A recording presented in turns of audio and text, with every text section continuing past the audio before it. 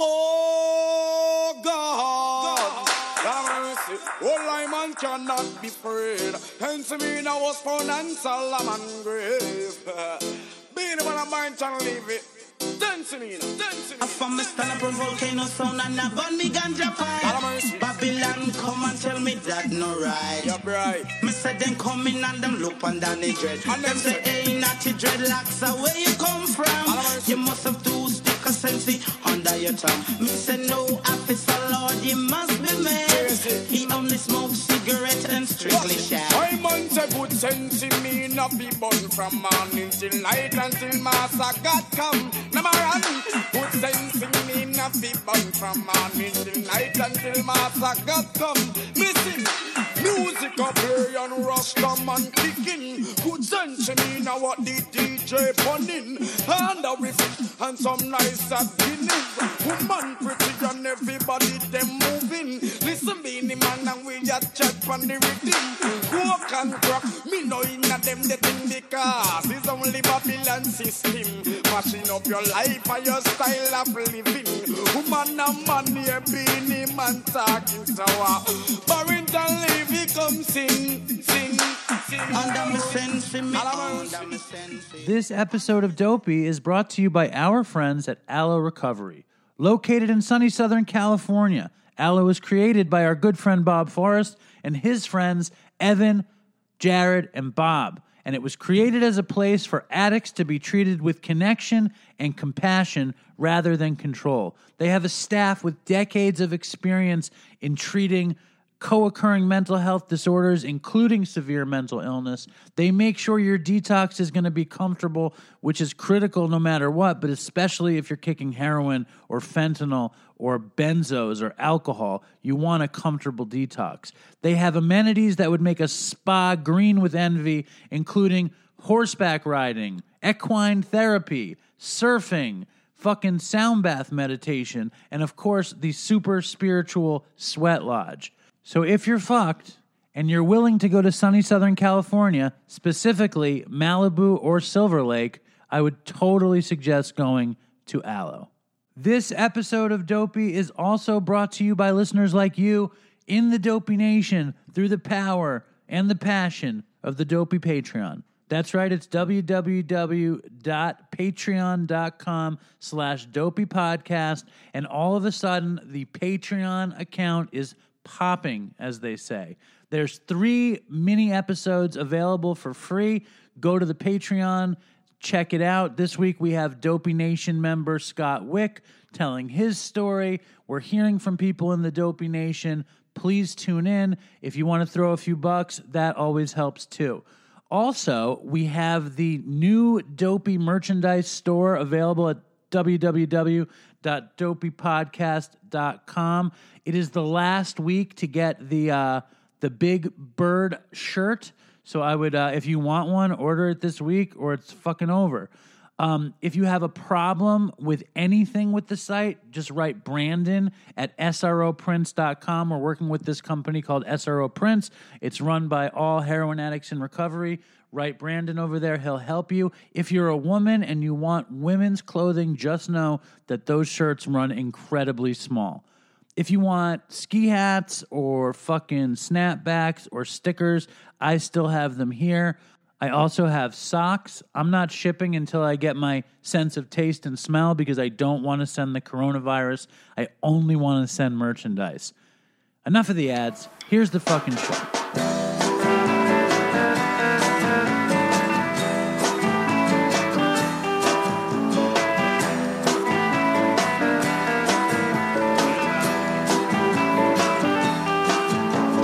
Hello, and welcome to Dopey, the podcast about drugs, addiction, and dumb shit. And I'm Dave, and I'm here. This is my favorite thing. It's now Friday, April 24th, 8:57 p.m. The show will be out around midnight tonight, and I'm sitting with the most beautiful woman in the world, the love of my life, the person if I had to pick anyone to be quarantined with, it would be her. Welcome back, Linda. Hello. And how are you feeling this evening? I'm feeling wonderful. And I'm not going to, listen, I'm promising myself I am not going to give Linda shit about sitting close to the mic because it's not worth it. It's just not worth The it. mic is the mic could not, it's practically in my mouth. It should be in your mouth. Yours isn't. Look, you see, I'm 3 inches away. You're like 7. Are your lips lightly right rubbing there. against Yes, the I lick the mic. felt? I lick the mic in between things. Oh. See? That's disturbing. Now, the COVID-19 virus pandemic rages on. Oh, boy. Yes. And it doesn't seem to be going anywhere. it does a number on our Or going family. away, I should say. We should go away. Yeah. Well, But- there's nowhere to go. It's everywhere. It's done a number on our family. And, physically we had it, but that was the least of it. Right. It's mentally and spiritually that we've been rocked by the coronavirus. Yeah. We've gotten into many stupid fights just because of quarantine. Right. And the lists that Linda's mother gives us to shop with are out of fucking control. Yeah. And I think I'm going to read the shopping list just so you know the kind of thing that you're dealing with here. Right. Linda's mother, if you've heard the show she was on, Sue. Linda's mother's name is Sue. And if you heard the show she was on, you know she's very particular. she's a very particular person. Very proper. So I'm going to read this new list. Oh, my gosh. Iceberg lettuce, check the date. 1 lemon, 4 Anjou pears, Halo oranges, 2 Granny Smith apples, small packet of pumpkin seeds roasted, walnuts chopped, cauliflower only if no black spots. Yeah, it's very particular. Sugar in raw packets, not the 2-pound box. 1 quart plastic bags. 3/4-inch Band-Aids. Oh, that's my favorite. I swear to God. No, keep reading. It goes longer than that, doesn't it? She wants 2 it has boxes. to be fabric. It can't be the plastic. 1/2 gallon of Tropicana original orange juice, no pulp. 2% organic milk. Pistachios, I called her in the store. It's funny because when I was at Costco, I called her about the pistachios because I was afraid because she's so particular. Oh, no. I swear to God, the list is as though it's a test. Like, it's not real. She wants to see if and you you can. failed the test the last time. Every time. And I know Dave did the shopping the last time for my mom, and she goes, oh, Dave kind of messed up a bit on some items. And I'm like, okay. And then she goes, well, he got asparagus, but all the tips were rotten. She was like, we couldn't eat any of them. She was, and then and that was one of the notes on the list. It said asparagus, but make sure the tips aren't rotten. And then I did a shopping, and then I got raspberries, and she goes, Linda, she goes, the raspberries, they weren't that good. She goes, the ones underneath. And I was like, well, they looked fine. She goes, it was the ones underneath. And I'm like, well, I'm not allowed to open them up during the fucking coronavirus and inspect the raspberries. I'm standing in front of the pistachio. I'm having anxiety. Can we not talk about this? No, I'm standing in front of the pistachio section, right? And I see salted, roasted, unsalted, whole shell. And I'm like twitching. I'm looking at the list. She likes the whole shell. I'm looking at the phone, and I'm like, which one, what do I get? So I call her up, and she goes, hi, Dave. And I'm like, hi.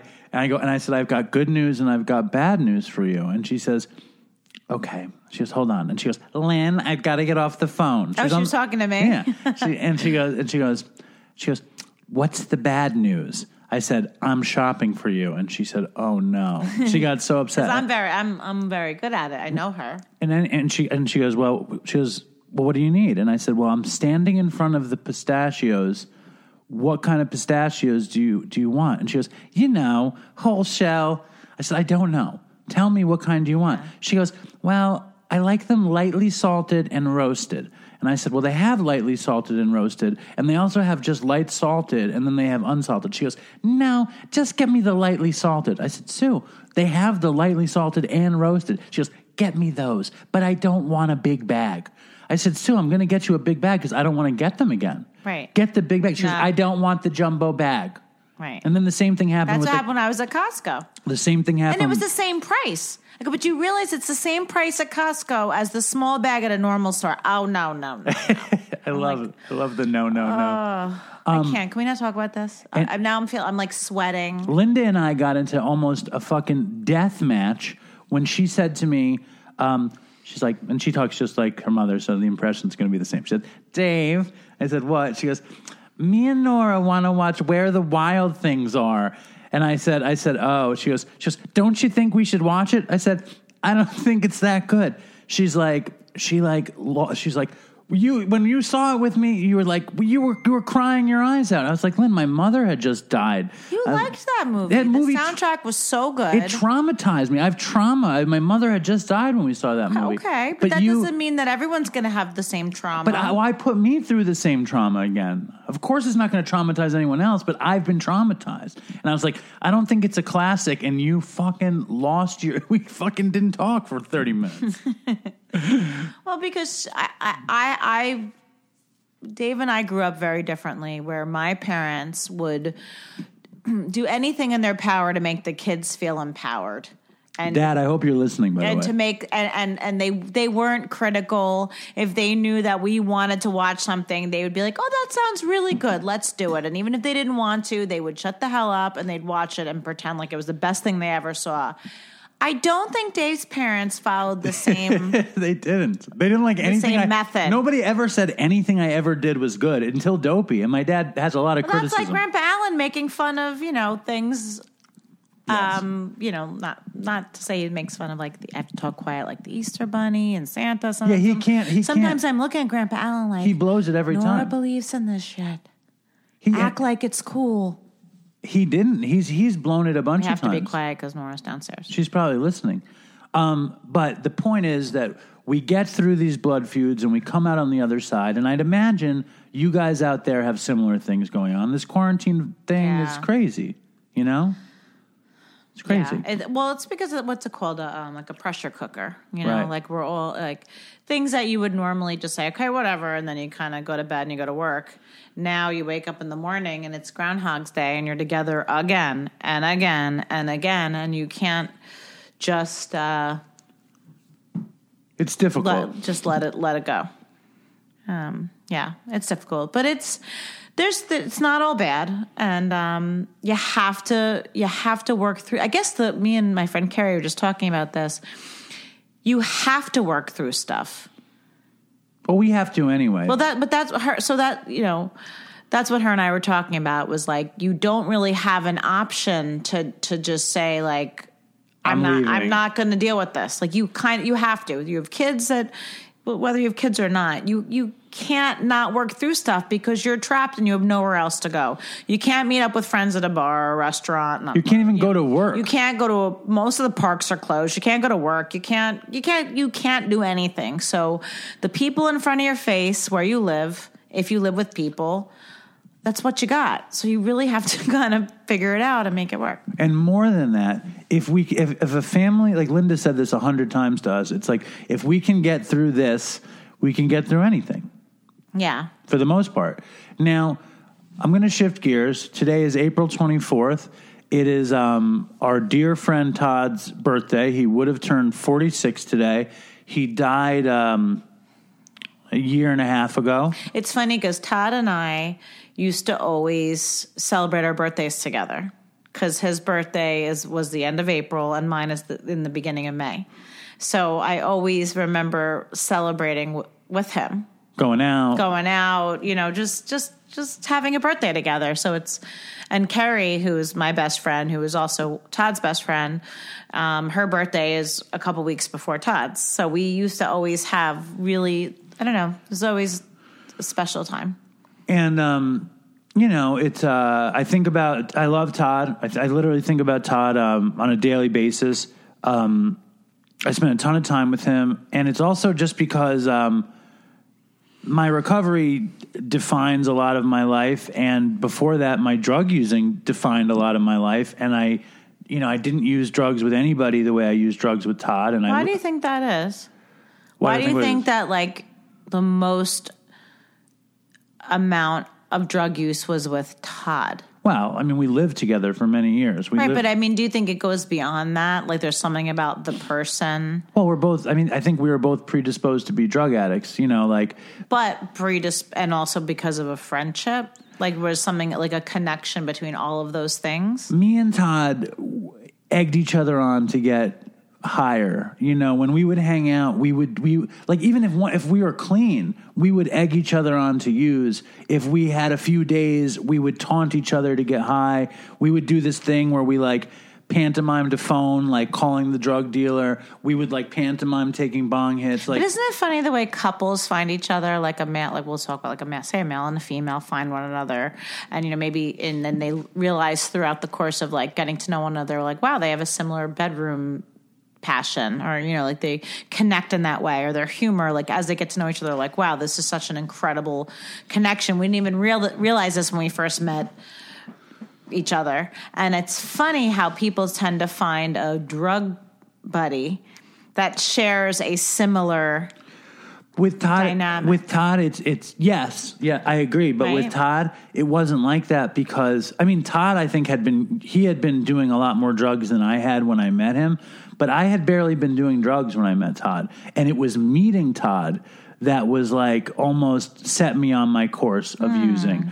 I had just started being a daily pot smoker, and Todd, I remember it really well. I was living with this guy, Ryan, in Ithaca College, and Todd was selling weed, and Todd loved our band. He would go see our band, and he came up to our room with an ounce of weed, and he's like, do you want to go in on this ounce with us, with me, and we'll be partners? And we sold weed together for that year, and we would just wind up smoking as much pot as we had every day. Right. And if I didn't have it, he had it. And if he didn't have it, Ryan had it, or DK had it, or whatever. And all of us we pushed it to whatever limits we could. And that turned into psychedelics. And then I got kicked out of school. And then Todd got kicked out of school. And then he met you and went to Oswego. And then he started doing coke and harder drugs, and I started doing coke and harder drugs separately, and I tried heroin, and he wound up moving in with me in Manhattan, and we started doing heroin together. The first time we got into it was the two of us. Well, Todd did coke for the first time with me. So I don't think... So it's interesting how all of our lives really intertwined. Around drugs to the point where that's how you and I met.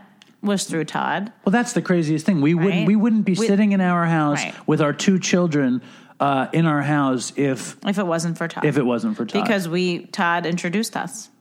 Yeah. And so we call this episode The Todd Shot Part 2. Do you know the origin of the Todd Shot? I don't. Well, in AA, what's that? No, You're trying to get close to the mic. Yeah. In 12-step, one of the kind of cliche things they say is when something happens that you don't, a coincidence happens and it puts you on the right path. They people in the fellowship, some people in the fellowship will call it a God shot. And I always thought that was kind of corny and funny and stupid. And when me and Chris would do the show, I started calling it a Todd shot because, I don't know, it was just funny. And now people in the Dopey Nation say Todd shot. No, really? Yeah. Which I'm very proud of. Well, what is that? I don't understand what that means. The idea is okay, I'm not good at this, so I'm not going to explain what the Todd shot. What's the Todd? Give me an example of Todd shot. Well, of a God shot, maybe an example is, or of God shot. You were going to buy alcohol, or you're an alcoholic and you're sober and you're going to go buy alcohol, or you're a drug addict and you're about to go get heroin when your best friend calls you and needs help with something, and you get distracted, and by providence you didn't do the bad thing, you did the good thing, and you call that a God shot, and we call it a Todd shot in honor of Todd. Interesting. Now, the show is going to have a bunch of different people in Todd's life, just like last year. We'll call this the Todd Shot Volume 2. And we have basically the same people as last year, but Linda's here, which is great. That's okay. And we're going to start with a sad one, which is Todd's sister. Yeah. So sounds good. Here's Allie. Last year when we did our first tribute for Todd's birthday, obviously Allie, Todd's sister, was the most important person on the show, and I think you have the distinction again because I would never want to bother your parents with our stupid show. So, Allie, welcome back to Dopey. Good to be back. What do you think? How do you think your parents would respond if I asked them to come on this dumb show to talk about Todd? Oh gosh, I don't know. I'm not sure. Right. I don't even think they would know what to do. Right. Yeah. So this is his second. It's going to be what would have been his 46th birthday, and of course Todd died before his 45th birthday. So how is it going? How is that going for you to not have him around? It's hard. I feel like it gets harder as time goes on. You miss him more, and it definitely gets harder. And his birthday was actually his last time that I really remember him being good and clean and fun. It was the first time I actually saw him sober, and we went to a Mexican restaurant and he wasn't drinking, which was also surprising. His 44th birthday. It was his 44th birthday, yeah, because he passed away 2 months later. So, it's hard. It was probably the most fun day. So the birthday is I feel hard for me, harder than the anniversary, I think. Well, because the anniversary is misery, and you kind of brace yourself for this terrible day, and the birthday is. Mm-hmm. I obviously I'm not related to Todd. I think about him every day, and I think it's very, very weird that he's not around. It's just a weird component of life and I guess every year that you get away from it, it becomes more certain. Even though he's not coming back, but it becomes more certain. Right. Yeah. Yeah, you always think oh, okay, maybe on his birthday, he's just gonna pop up out of a tree, It's some big bad joke, I guess, you just because Todd loved to party. He loved to celebrate, even when there was nothing to celebrate. So, he just always loved to celebrate. So it's hard when his birthday comes to not celebrate, but you still have to celebrate him in some way, So what will that be? Especially in this coronavirus business, what will that be? Did you see your parents last year for his birthday? No, my parents actually avoid me on really almost holidays, birthdays, anniversary. They run away, and they were supposed to be in Israel this week, which they're obviously not. So, but no, they totally avoid everything. But we, my boys, my two kids, they loved Todd, even though they're young.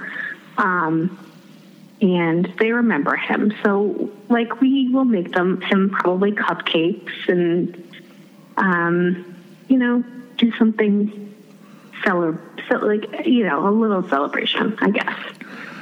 Well, the thing about Todd, and it's almost ironic to me because I was never a partier, and I was always I just wanted to get obliviated or obliterated, whatever the word is. Yeah. I wanted oblivion all the time, and Todd would Todd always wanted oblivion too, but he had phases before oblivion, and he always wanted to party and to celebrate, and it's part of the sad commentary of the addict who doesn't get out of it, that this joyful thing brings about this total miserable thing. And Todd's one of the biggest examples ever of that, I think. Yeah, definitely. Yeah. And how have your parents been living just in generally? How does the family exist when such a huge piece of it is gone? It's definitely hard. even though, like, Todd was very hard to love, and he, obviously he had, his issues, but I really feel like Todd was always the favorite, even with everything that he caused my parents. And I really feel like they kind of like, oh, we're just left with her now. She's going to be the one taking care of us. And, because. But there was no way that Todd could have ever taken care of them. The idea that they could have thought that he could have done that sounds fanciful to me. No, I mean, he never would have been taking care of them. But, the last few months that he was alive, he was living with them, and Todd would cook for my parents, and he would do things around the house, so he was helpful, I guess, the most helpful he probably ever was. But Todd was the more affectionate one out of us, and he was the more laid back, and obviously definitely more fun out of the two of us. And I was more of the strict, the strict one. So I'm not as fun as Todd was. So I think my parents are definitely they're definitely struggling because he brought something different than I had, and they miss him. Wow. Definitely. He brought something different than most anybody has, yes. which is kind of why, I'm doing this. I'm doing this because Todd, was one of my very, very best friends, and I used with him more than I used with anybody else, and I still can't believe that this thing killed him. And I have a show with that lots of people listen to, and I talk about Todd just about every week in some way or another. And I think it's an opportunity that we can do a tribute to Todd because he was so special. And the other thing about you and Todd was you really loved him when he was alive. Yeah. Even though he was the biggest fuck up in the world, you managed to love him. You were it's just Todd kind of thing. Yeah. I was definitely his second mother. I never really felt like a sister. I was always taking care of him. And he was 5 years older than you, or 4. How old? 3 years older? He was 4 years older than me. But I even remember being in high school and my parents would go away, and he literally would come home to have a party at the house when I would be left alone as a high school kid because I was very responsible and trustworthy. And he would come home and throw the party, and I would be cleaning up and taking care of everyone. He just, but he was just fun, and he was, he was very lovable and very charming. And I don't really think there's one person that ever met him that didn't like him, unless maybe his bosses, I would say, maybe. Right. But even then, I feel they would still like him. But he definitely was a screw up. But I loved him, and I always wanted to help him. And no matter how much he did, I always felt we never did the tough love on him of, just saying that's it, you're done. We're not talking to you. We never did that. Right. And you guys never had the chance to try it, No. We always just, wanted the best for him. But yes, it's what you said, it's very hard to believe that he's not here, because I do think that there are people that I've met in my life that had drug issues that I was oh my God, they are in huge trouble. They're going to be dead, and they're still alive. And I think I always worried about Todd, but I definitely never thought that would ever happen to him. Right. When he was still alive, he would always use me as that example. He would always and when I was still using, he could hide behind my using to everybody. And I think it really bummed him out when I got clean, one, because he couldn't get high with me anymore, but two, because he couldn't cite me as a worse drug addict than him. you know? Right. And yeah. And, you know, in the end, when he had gotten clean and bored, you know, I think that's the scariest and saddest part of the story. Yeah. He was bored. He was just bored, and he it's like, and I think that's a cautionary tale, like more than anything for the listeners, which is he managed to get a little bit of time together, and then he got bored, and he just, I mean, like, he probably bought 2 bags. You know, I mean, we don't know what happened, but he probably bought 2 bags, and it was probably spent $20, and it killed him. And and it didn't. I mean, it had to happen because it happened, but like, it doesn't have to happen like that. You know, right? And you were just and I just I think I don't know. I think people just need to be careful. I'm so worried for your listeners. Like, I remember when this whole pandemic happened, I was like, I'm really worried about people who are on drugs. Like, I just worried that they would get into like a bad place or something, you know? Wow. I mean, that was the first thing. I mean, I hadn't heard from you in a bit, and then this thing hits, and you texted me, how do you think Todd would be handling this thing? You know? Right. I feel like he'd be running around New York City screaming like a crazy person. Like, he always lived for things like that, like just pure chaos. Yeah. You know?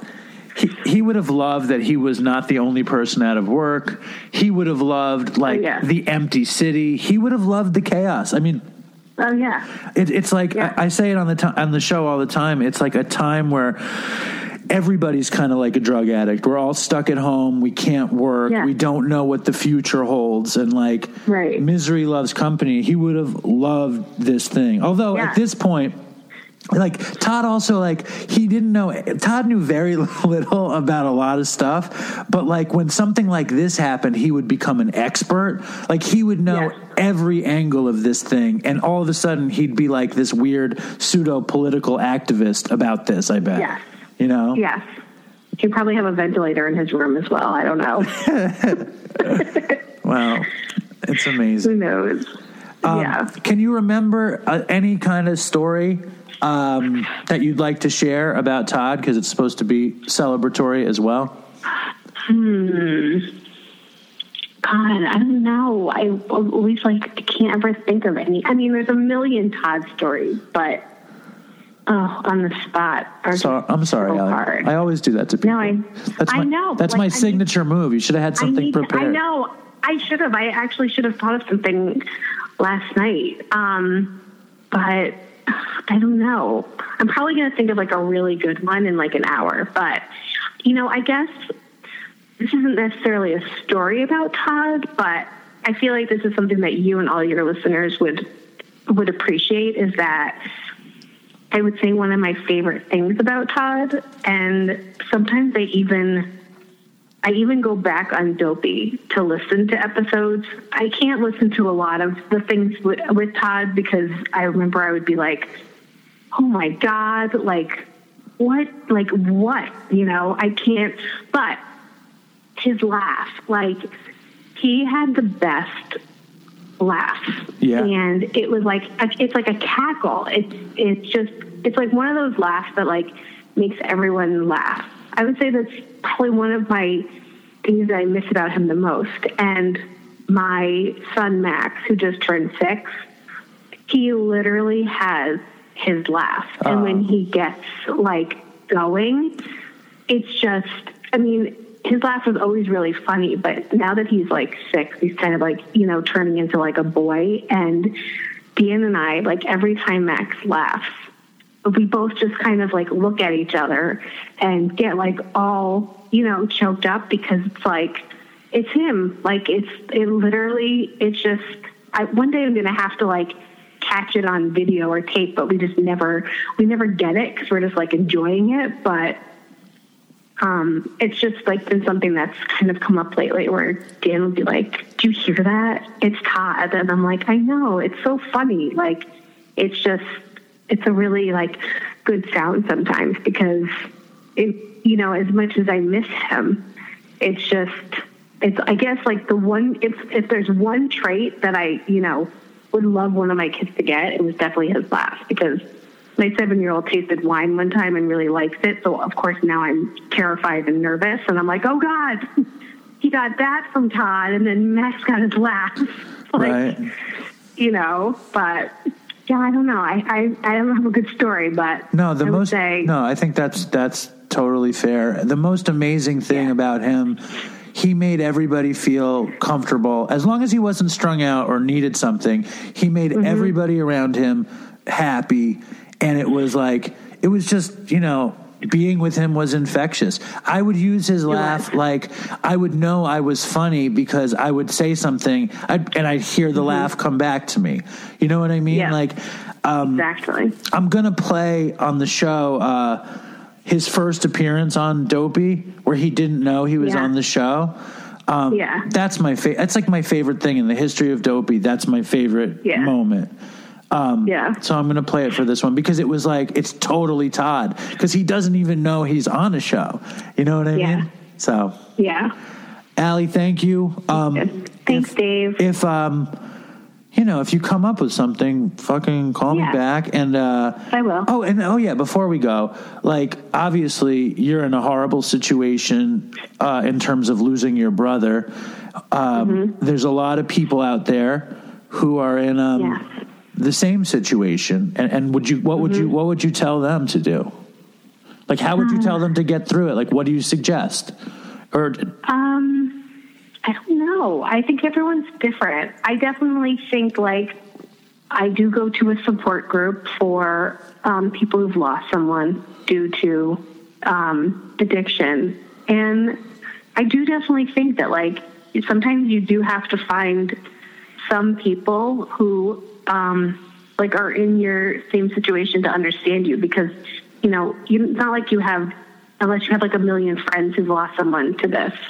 I just think you need to find some people who maybe understand. And I also think obviously during this pandemic you can't do this, but maybe helping someone who is struggling, maybe not for addiction, or maybe it's alcohol or drugs, or or just struggling in general. If you could just help someone, I think that maybe then you'll know that you help someone else not have to go through this by losing someone, Yeah, totally. And how has that been, the support group with people who lost people due to opiates? What has that been like? The group keeps on getting bigger, which is really upsetting. It's mostly a lot of parents, and I actually went because I was trying to get my mom to go. And I know did she ever go? She went once. And I actually went a month ago, and there was this new person there, and she was talking about her daughter. And this is actually kind of one of those weird, close stories, but her daughter had just died 4 months ago, and she said her name, and she said that she was blind and from drugs. And I remembered that when Todd passed away, that the coroner that was at our house had a daughter who was a recovering addict for, I think, 5 years, and she lived with her. She lived with her mom. And I remember my mom telling me the story, how she didn't understand how this person could do this job and see this every day with her daughter being a past addict.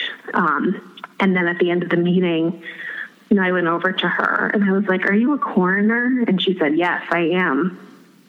Oh my God, it was her. It was her. And her daughter was clean for 5 years and relapsed. And I actually told my mom this story, and my mom said that she would go back because she wanted to see her, because she was so hoping her story would be different than someone else's story. And I think that's what people need to really understand, that you don't think you're going to be that person, Totally. I mean, I think it might be more important for people like me or addicts in recovery to realize that you don't know what might set you off. And like, I mean, I feel a billion miles away from using, you know? Yeah. I mean, that woman that you're talking about, the daughter had years clean. Chris obviously had years clean. If you go to meetings, you hear that story over and over again. And, you know, Todd never had years clean.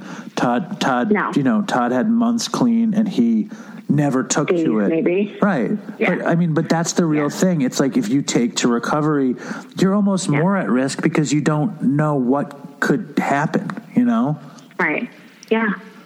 And I want your followers to be clean and stay clean so that they don't have to go to those meetings, you know? Their families don't have to go to those meetings. They need to go to meetings, but, you know, it's a different kind of meeting that your families go to after. Well, as stupid as this is going to sound, if Todd actually thought that this could have happened, he would have gotten clean. If he really thought that he could die and all of you could be in this situation because of it, he would have gotten clean. Yeah. I believe that. Like, I really do. Yeah. As impossible as it would have been, as impossible as it seems, if he could have seen it, it would have been different. I believe that. Do you think that's crazy, Allie? No, because I remember, like, I would say to Todd all the time, like, you know, please don't, you know, like, please don't die. You know, don't do anything stupid. And he would be like, I'm not. Like, I'm good, you know.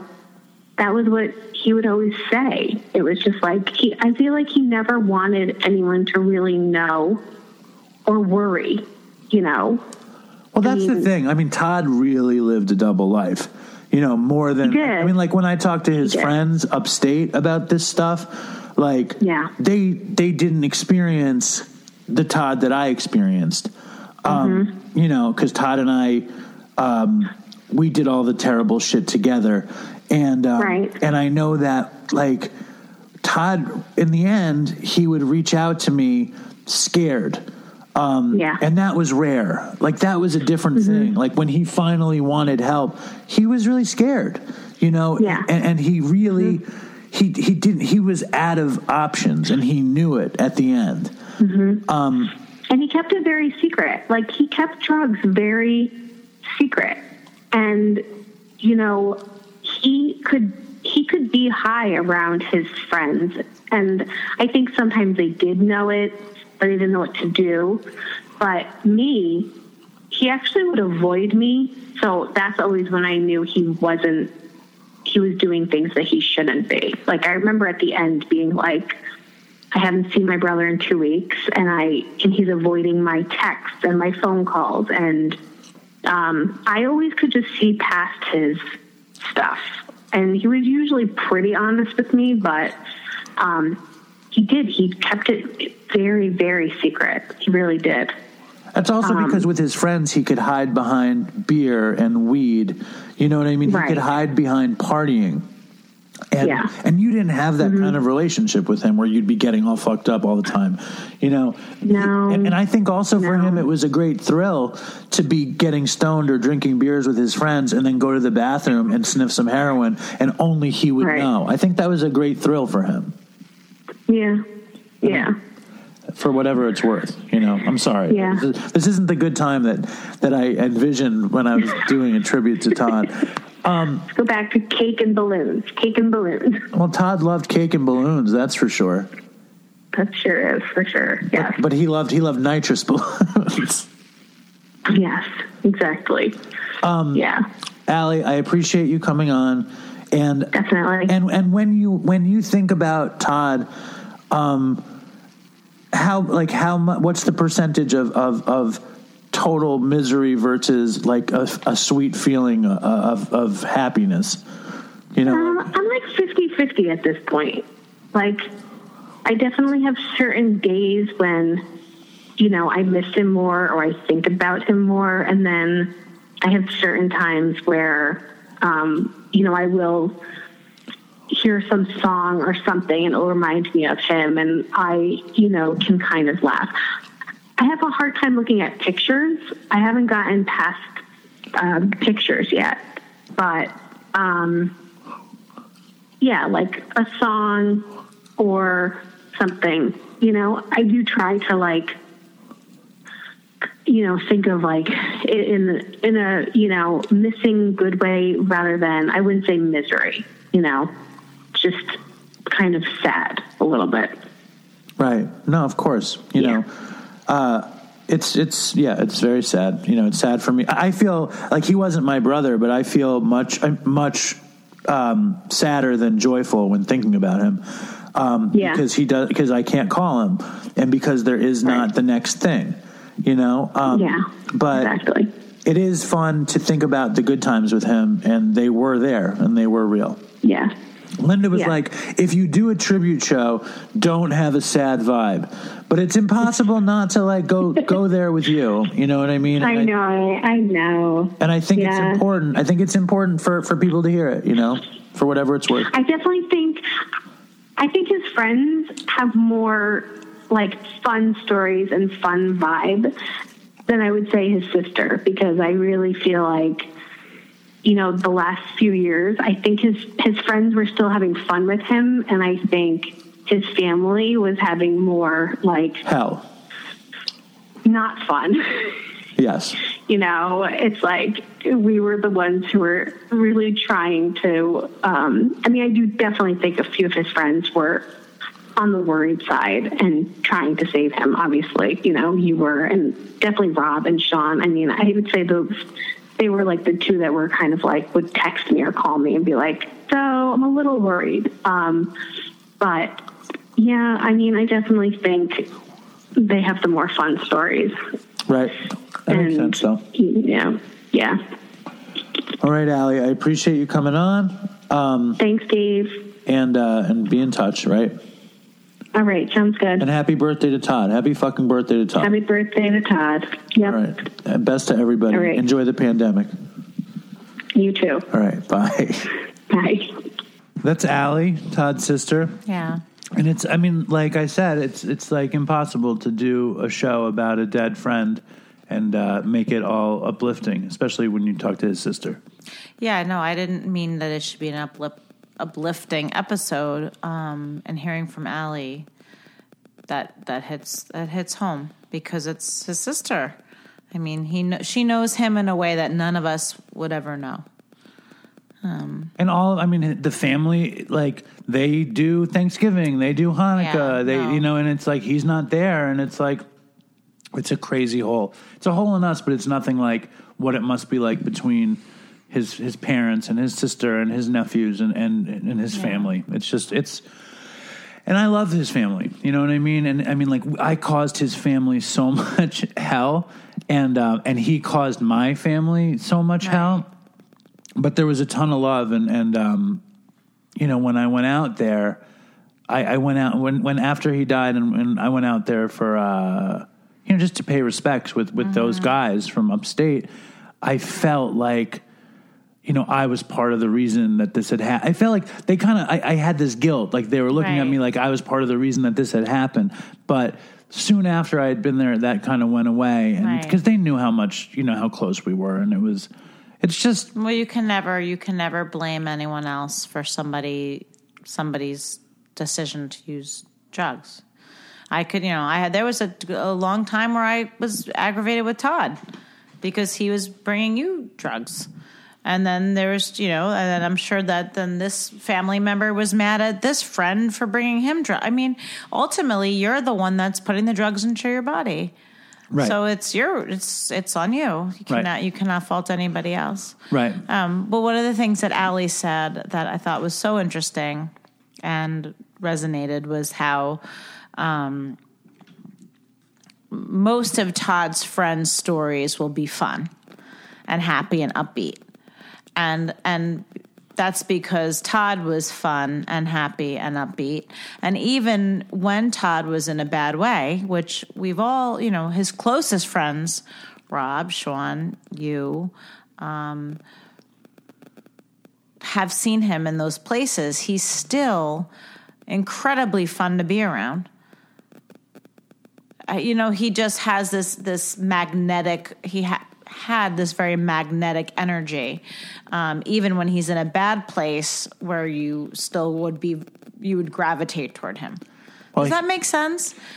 I mean, my friends that I grew up with were never enamored with Todd because they knew that when I was hanging out with Todd, like I was off to the races and like he was a bad influence and whatever. But nobody could deny how he was very magnetic and he was contagious. Right. He walked into the room. He was magnetic too. But Allie doesn't look like. I get where Allie was coming from. Is she doesn't look at Todd as he's this contagious, magnetic. She's like, "You're my fucking brother. Get your shit together. Right. Cut the crap. Right. I love you. I'm scared for you." Like I loved the way she was able to kind of identify. Well, the family was concerned. And not that the friends weren't concerned, but the friends also wanted to have fun with Todd because Todd was so much fucking fun. Right. And I think it was very hard for even the good friends, myself included, to say, wow, I think this friend's going too far, but I'm having so much fun with this friend that I'm not going to say anything. And I know that that's been the case with me with other friends too. Where you don't want to stop the fun. And I think that's happened for a lot of people with Todd because he was that much fun. He was that guy. You expect him. You expect friend. him to pull out drugs. You expect him to get drunk with you. You expect him Not even that you'd expect him to have the drugs. I feel like Todd never had drugs. I feel like Todd was always looking for drugs, but he'd always find them, and then he'd be so much fun to hang out with while you were on them. Well, also the thing about Right. him was he had this way about him, and it's like it could get bad over the course of many days. Like after many, like if you wanted to get drugs with Todd, right, and it took you an hour, he would be the happiest person in the world in an hour. If it took 3 hours, it would be even better because the buildup would be so delayed, and then the gratification of getting it, he would be bananas. He loved the mission, the chase. Yeah, and the success. I have so many memories of being with Todd in parking lots of shows, looking for drugs and looking for just an adventure. And there was no one that was more fun to be with than, like, if you were with Todd, it was the best time. If you and I've also had lots of memories with Todd not looking for drugs, just having fun. But we were usually pretty fucked up at we probably were fucked up already. But he lived for, like, he was like Indiana Jones at every concert looking for the fucking Lost Ark. Yeah. And the Lost Ark was whatever he could find, and he lived for that shit. But then even if you were with him at a restaurant and he decided, let's get Coke tonight, the second he called up the dealer, the waiting for the call back was like looking for drugs, and when the call came back. The level of energy was very it was an electric feeling. But then Todd was also so fun at, like, Todd loved to make fun of people. Todd was very descriptive. Todd, like, you could, like, a weird person would walk into the room. Carrie would appreciate this. Well, or Rob would know this. Like, you'd see the person walking in the room. You'd look at them like, who's this fucking guy?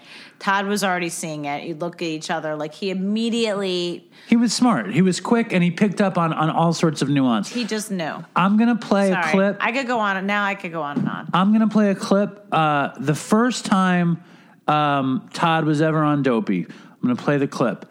And just to set it up, like, Dopey wouldn't exist without Todd. Like, my inspiration for the show was basically, like, my career of getting drugs with Todd and retelling the stories and going over, like, all you're talking about, like, what the dealer was like and what went wrong and this and that. But this time, I'm going to set this up. It was episode 27. The sound is really bad. Me and Chris and this dude named Ryan, who actually created the Dopey logo, were in my apartment on Grand Street or on Clinton Street. And we had just started the episode, and Todd calls my phone, and he doesn't know that we're recording. So here we go.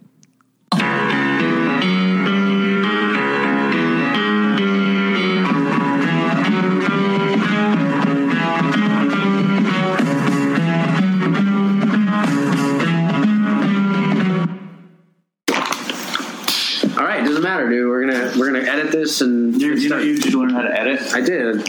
All right, so you want to open it? No, you open it. Hello, and welcome to Dopey, the podcast about drugs and oh, jeez. Who's that? Is someone from the nation? Yes, it is. You want to put them on the show? Hello? Hey, there you are. What are you doing? I had community service today. I just got back. What for what? I fucking got caught in fucking project building for trespassing. Wow. What was the story there? What's that? What was the story there? I was trying to get bud from this dude that I usually see, and I told him I didn't want to go to his building because it's sketch. And he's like, "Well, I'm not coming over there." And I'm like, "All right, well, I'll meet you downstairs." And he's like, "All right, meet me downstairs." But he didn't tell me not to come into the building. So I just go into the building, and the next thing I know, there's 4 cops surrounding me, asking me for my identification, and the whole thing. And I didn't want to blow his spot up. And So they locked you up for being in the lobby of a building? yeah, they did. They locked me up for 3 hours. That's a dubious story at best. But the thing was, it was fun because if I did the community service, it's not going to be on my record. Thank God, because it would have been a misdemeanor. Well, they didn't have your record pop up when they busted you? They did, but as long as I didn't have any outstanding warrants. So Did they fuck with you when they saw your record? No. They didn't see first of all, they don't see your record really until they take you back to the station. And they even said to me, your record isn't really that bad. So we don't understand. Easy for them to say. Well, I don't think the felony from Virginia shows up here. By the way, you're calling as we're recording Dopey, so you're actually on Dopey. Wow, that's excellent. Hey, Todd, my name's Chris. Have I met Todd? Hey, Chris. I don't think so. Well, Todd, I just want to let you know that I got, first of all, because we're recording, I just want to say that this was a totally organic thing that happened. I'm Todd, I'm not speaking to you, I'm speaking to the listeners, because if I was listening to this, I think this was bullshit, that this just seemed to happen. Yeah, that's true. And Todd really always wanted to be on Dopey, right, Todd? I did, yeah, of course. So, I'm dying to be on the show. Have you been listening to it? Well, I asked if you were still doing it, and you told me that there were some issues, and then we never spoke. Oh, that's because Linda made me shut it down for a minute.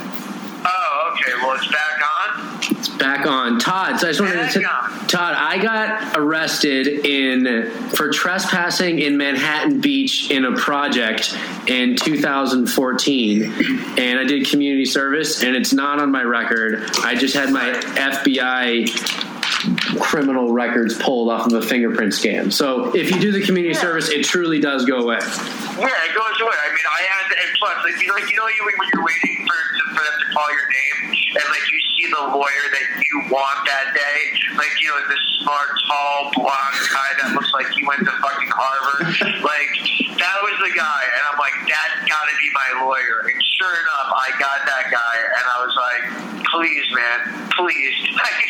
I just want this thing to go away. What did you do for community service? He hasn't done it yet. I went to a park. I went to a park across town, and I had to sweep up, and I had to what did I do? I power washed some lawnmowers over at the Natural History Museum. Did you smoke weed while you did the community service? No. Are you sure?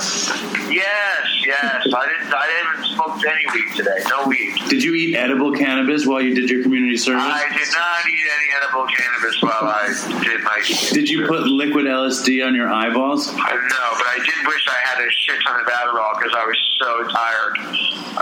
I just did community service on Delancey Street. Fucking got the shovel and the broom and the vest, and I had to clean up Delancey from Clinton to the river and back. 7 hours. What? What did you do? I got busted with putting up an Oy vey sticker on a post. You know what? The reverse discrimination in the city right now is out of control. Out of control.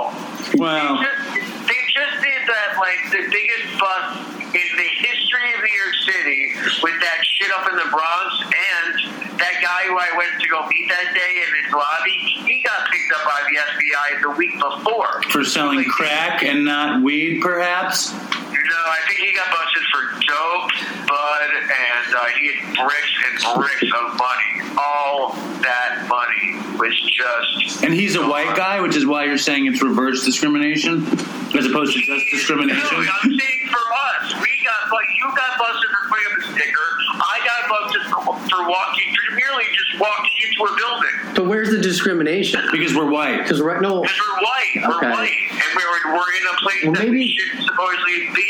Maybe they saw Dave's nose and they knew he was Jewish. What an evil fucking anti-Semitic laugh that is. Todd's the biggest self-hating Jew in the history of Jews, and he doesn't look Jewish.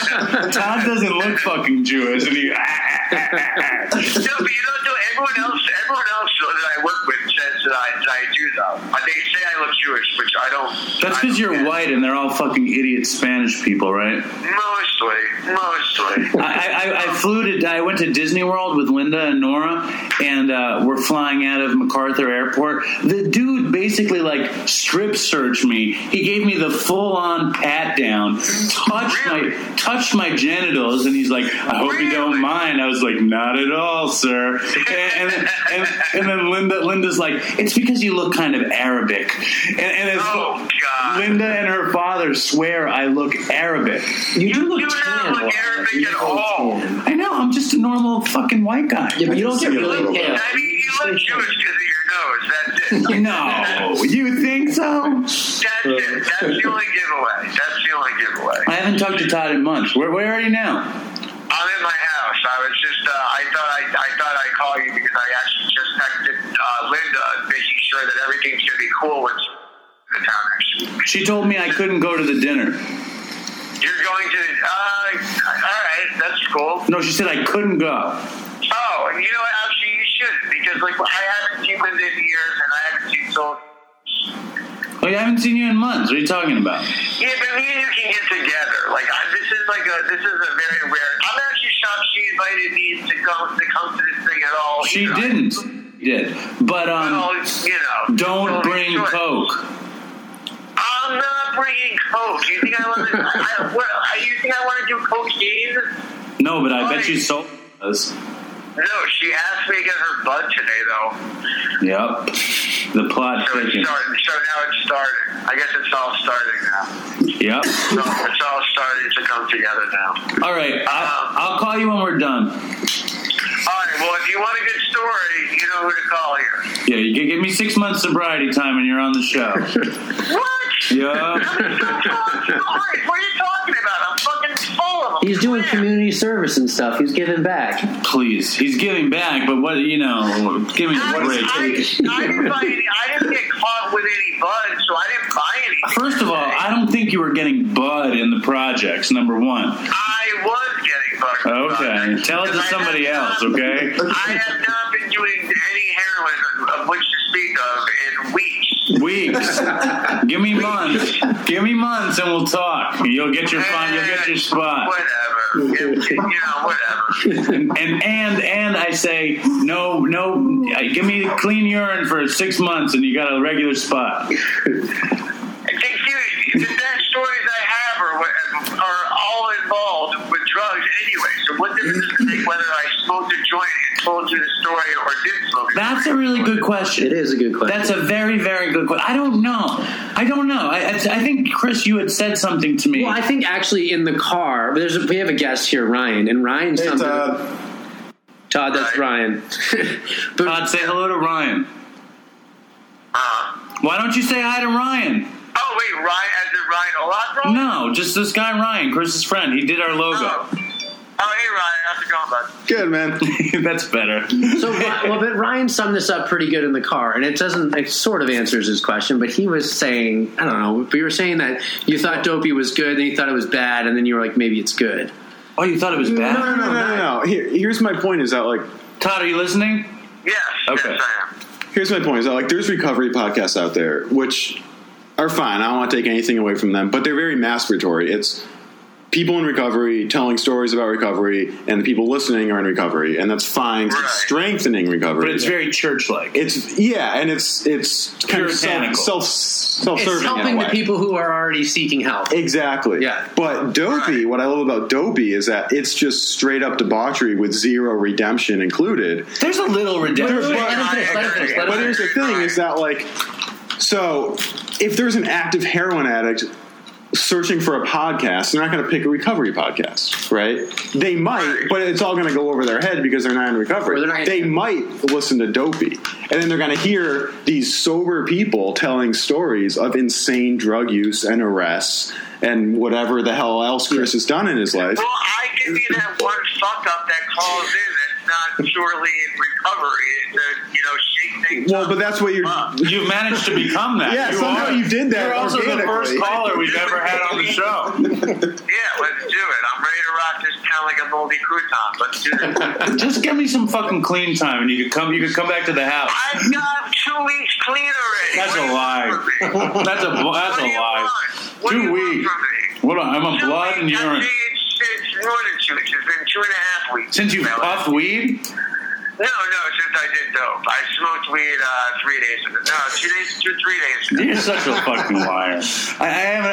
You lie like a cheap rug. No, it was 3 days ago. I was at work. It was boring. I was bored. I pulled out that cigarette looking one-hitter, and I was smoking, and then some girl came up to me and asked if she could have a drag of my cigarette, and I go, it's not a cigarette. And she goes, ooh, even better. And then she sits there and proceeds to smoke the rest of my butt. I had my dugout, and it pissed me off. And I'm like, yo, why don't you kick down or something?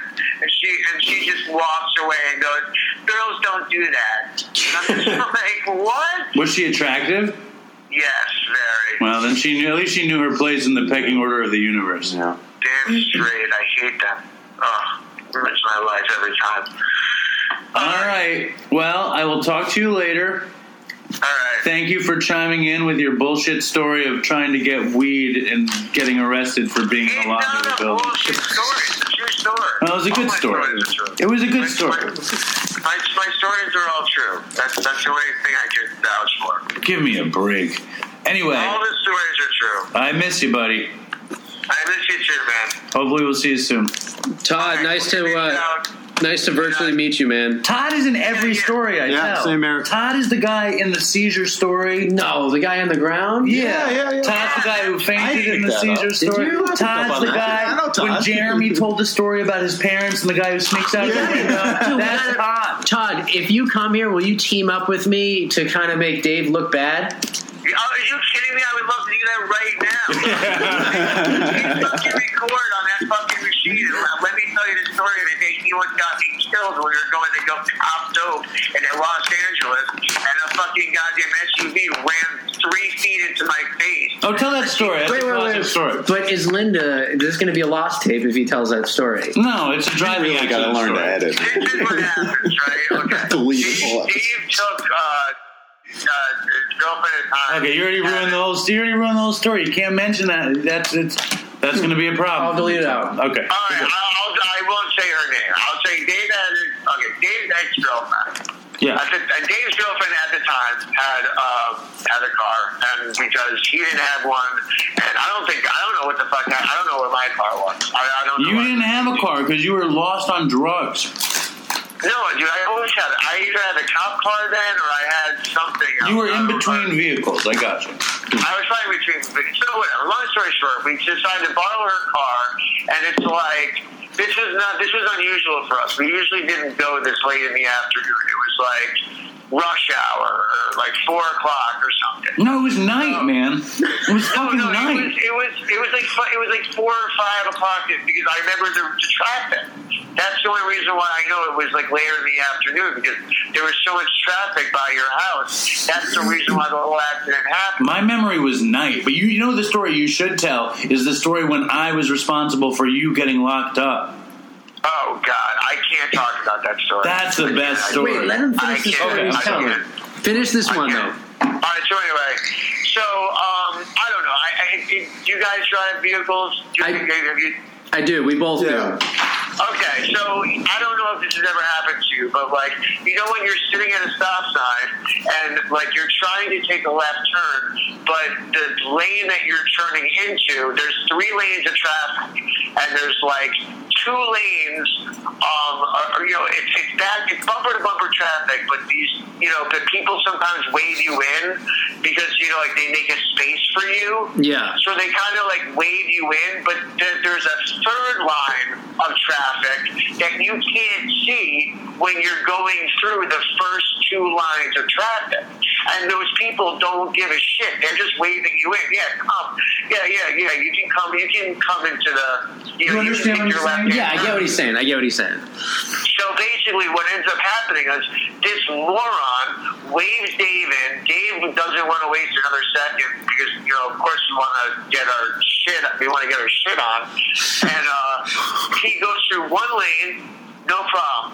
2 lanes, no problem. 3rd lane, he is second to car, like enters the 3rd lane. I look to the right, and all I see is this SUV barreling at like at least 30 miles per hour, like not stopping, not going, like not attempting to brake, just did not see us at all, and just completely slams into her car. Like literally, like my face was like inches from this. Oh, and this wasn't even your car. No, it was my ex-girlfriend's car, and she had a Saab, which was a totally steel front frame, which is the only reason Todd lived. It's the only reason I'm alive. Like literally, it was crazy. Did you get any morphine or something out of it? No, we didn't. Todd didn't get hurt. We went home and got Todd.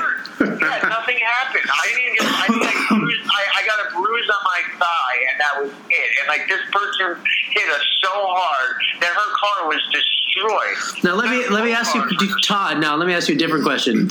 Did Dave reimburse his ex-girlfriend for the damages on her car? Oh God, no fucking way.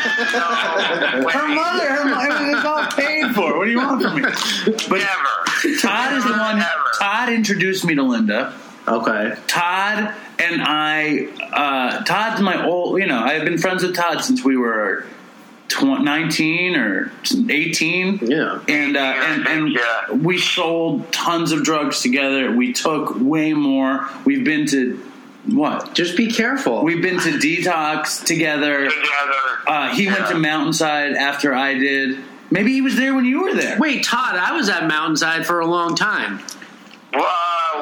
I was there from March 2011 until September 2011, and then I still live in that area. Ryan, when were you there? I was just there in 2013, I think. No. And I was in and out. I was there for a month. I left. I relapsed 3 days later, and I haven't looked back. All right. And you never went back to Mountainside, though. I went back once for a meeting, and like I drank a beer at like a bar on my way over there, and everybody could smell it on me. So I totally made a complete ass myself, basically. I didn't go back after that. Right. I went back like a week later for like their weekly NA meeting or AA meeting or whatever it was. But I didn't go back. I haven't gone back. They have meetings now here. Supposedly they have some support group for New Yorkers that went to Mountainside every Monday or something. Yeah, it's in their alumni email or something. They have another support group in New York. It's called AA. Yeah. Todd, let's fucking get you on the show so we can team up against Dave. All right. Well, actually, give him 6 months from never. It's never going to happen. Dude, I'm clean enough to be on the show. I'll put it to you like that. So I was going to just play a very short clip. I know. I didn't want it to stop. And I felt like really anybody who listened to that probably didn't want it to stop. That's me, Chris, Todd, and Ryan sitting on the old couch in the old apartment with a computer, no microphones. We were just talking into the computer, and you could hear either me or Chris, probably me, had a thing of cookies in there. You could hear the crumbling of the cookies. And no fish tank, though. You could probably hear the fish tank in the back, too. And it alluded to you, Linda, a lot. I was surprised to hear that. But. A lot of Linda allusions. And Todd just being himself, right? And man, it's crazy. It's just, it's like... It's funny that I was going to go out to dinner with Todd that night. The craziest thing about it to me Weird. is like in the history of Dopey, you know, including Mark Maron, This American Life, whatever. Yeah. This moment was my favorite moment of the show. Right. Like, and Todd, later on, Todd actually came to my dad's house and we recorded with him in person. But he was fucking high on heroin when he came over to record. Mm-hmm. He came over to record and he wasn't high. And then Jim came over to record and Todd went downstairs to like smoke a cigarette and he came upstairs high. And it was just so obvious. Right. But this one, it was unplanned. He didn't know he was on the show. And I loved he was hearing Chris, and just the best part was Chris and Todd together. Right. Talking. And then I love that Chris wanted to have you on so the two of them could make fun of you, because my dream is to be on the show with Chris to make fun of you. Like, I want to do the everybody same thing. Everybody wanted to gang up on me. So I'm like, yes. That would have been amazing. Well, and then Todd was all about that. It's crazy, like, you know, what we lost. You know what I mean? And these are two guys. Two fucking incredible people. Just funny, fucking smart, lovable guys who, like, you know, were addicts and the drugs were too powerful and it killed them. And it's like, it's so stupid that could happen, you know, and that's just what happened. And it's almost like they were sandwiching you on either side, like two really incredible friends, super smart, super fun, horrible addicts. And they were sort of sandwiching you on either side, saying they want to come together on the show to fucking make fun of you because they love you, but they want to make fun of you because you're a pain in the ass. No, it was because... And they both passed within 3 months of one another. I think less, 6 weeks or something. That's fucking unbelievable. You know, just if you, I mean, not to get, you know... I'm listening. Dark, but that's pretty wild, that bit, that they were both kind of coming together saying they want to, like, come together as friends to fuck with you because they love you. And then they both passed away, you know, within, like, what, two months of one another. Well, the thing... I can't think about Todd without thinking of Chris and vice versa. So it's... Well, when we found out that Todd... When we found out that Todd had died, Susan was an infant. You know, I've told this story before, but it's relevant to me. We were all giving her a bath in the sink, and Todd's friend Rob called and gave us the news. Yeah. And I cried my eyes out, and I was just in shock, you know. And you fast forward 6 weeks, and me and Susan we're about to go for a walk. We're going for a walk in the summer, and Annie calls me to tell me that best friend that Chris died, and I couldn't believe it. Yeah. You know, and however, it's like the idea of it's chickens coming home to roost. You know, I was a heroin addict for a long, long time, and I did crazy damage to my life, and I hurt my family, and I lost you, and I lost Nora, and my poor parents had to deal with it. But like, there weren't any real consequences until this. You know, that's interesting. And these guys. I just felt like that was the boomerang. Yeah. You know, but I wouldn't have been their friend. Like, it wouldn't have happened. Right. And, you know, you came downstairs and I was listening to the clip and I was, you know, she was like, "Are you okay?" And I was great because it was like I was with them. Right. You know, I was with both of them. But with Todd, when Todd called in, it was so special. You know what I mean? Yeah, and like, that was a really special because it's so random. And Todd normally, if you're like, okay, we got to go, he's like, all right, later. But he didn't want to get off the phone. He kept going, and he never does that. He's like, I want to tell stories, and like, you know, and like, that wasn't my plan for this show. It was Linda diverted the path of the show, but I think it was a good move. You know, it's like, we're celebrating this guy. Right. What are we going to do? Tell stories about him? Or are we going to hear him for who he is? You know, and I love that. But I did get a hold of a bunch of Todd's old friends, and one of them is the guy who I just said who had broken the news to me that Todd died, which was his friend Rob, who Linda was super tight with in college. Linda, Rob, Todd, Carrie, all these people. One of Todd's closest friends. Yeah, so here's Rob. All right, Rob, welcome back to the show. Hey, bud. How's it going? It's going okay. We're here recording our tribute to Todd, a celebration of his essence. Do you think you have a story that sort of encapsulates the greatness that was Todd? I mean, I'll try. I'm not a storyteller, so we'll see. It was about, it was 2 years ago. We were at MSG for Phish. Uh-huh. And I got lucky through my work. I work for a financial institution, and I was able to get their box seats at MSG. And these weren't like just like any box seats. They were pretty crazy. They were like down below. You had your own like personal bartender. They had sushi. It was whack, man. It was crazy. Like we walked into it and we were just blown away. And I was able to bring, 5 of my friends, and obviously, Todd was one of them. He was still living down at the city at the time.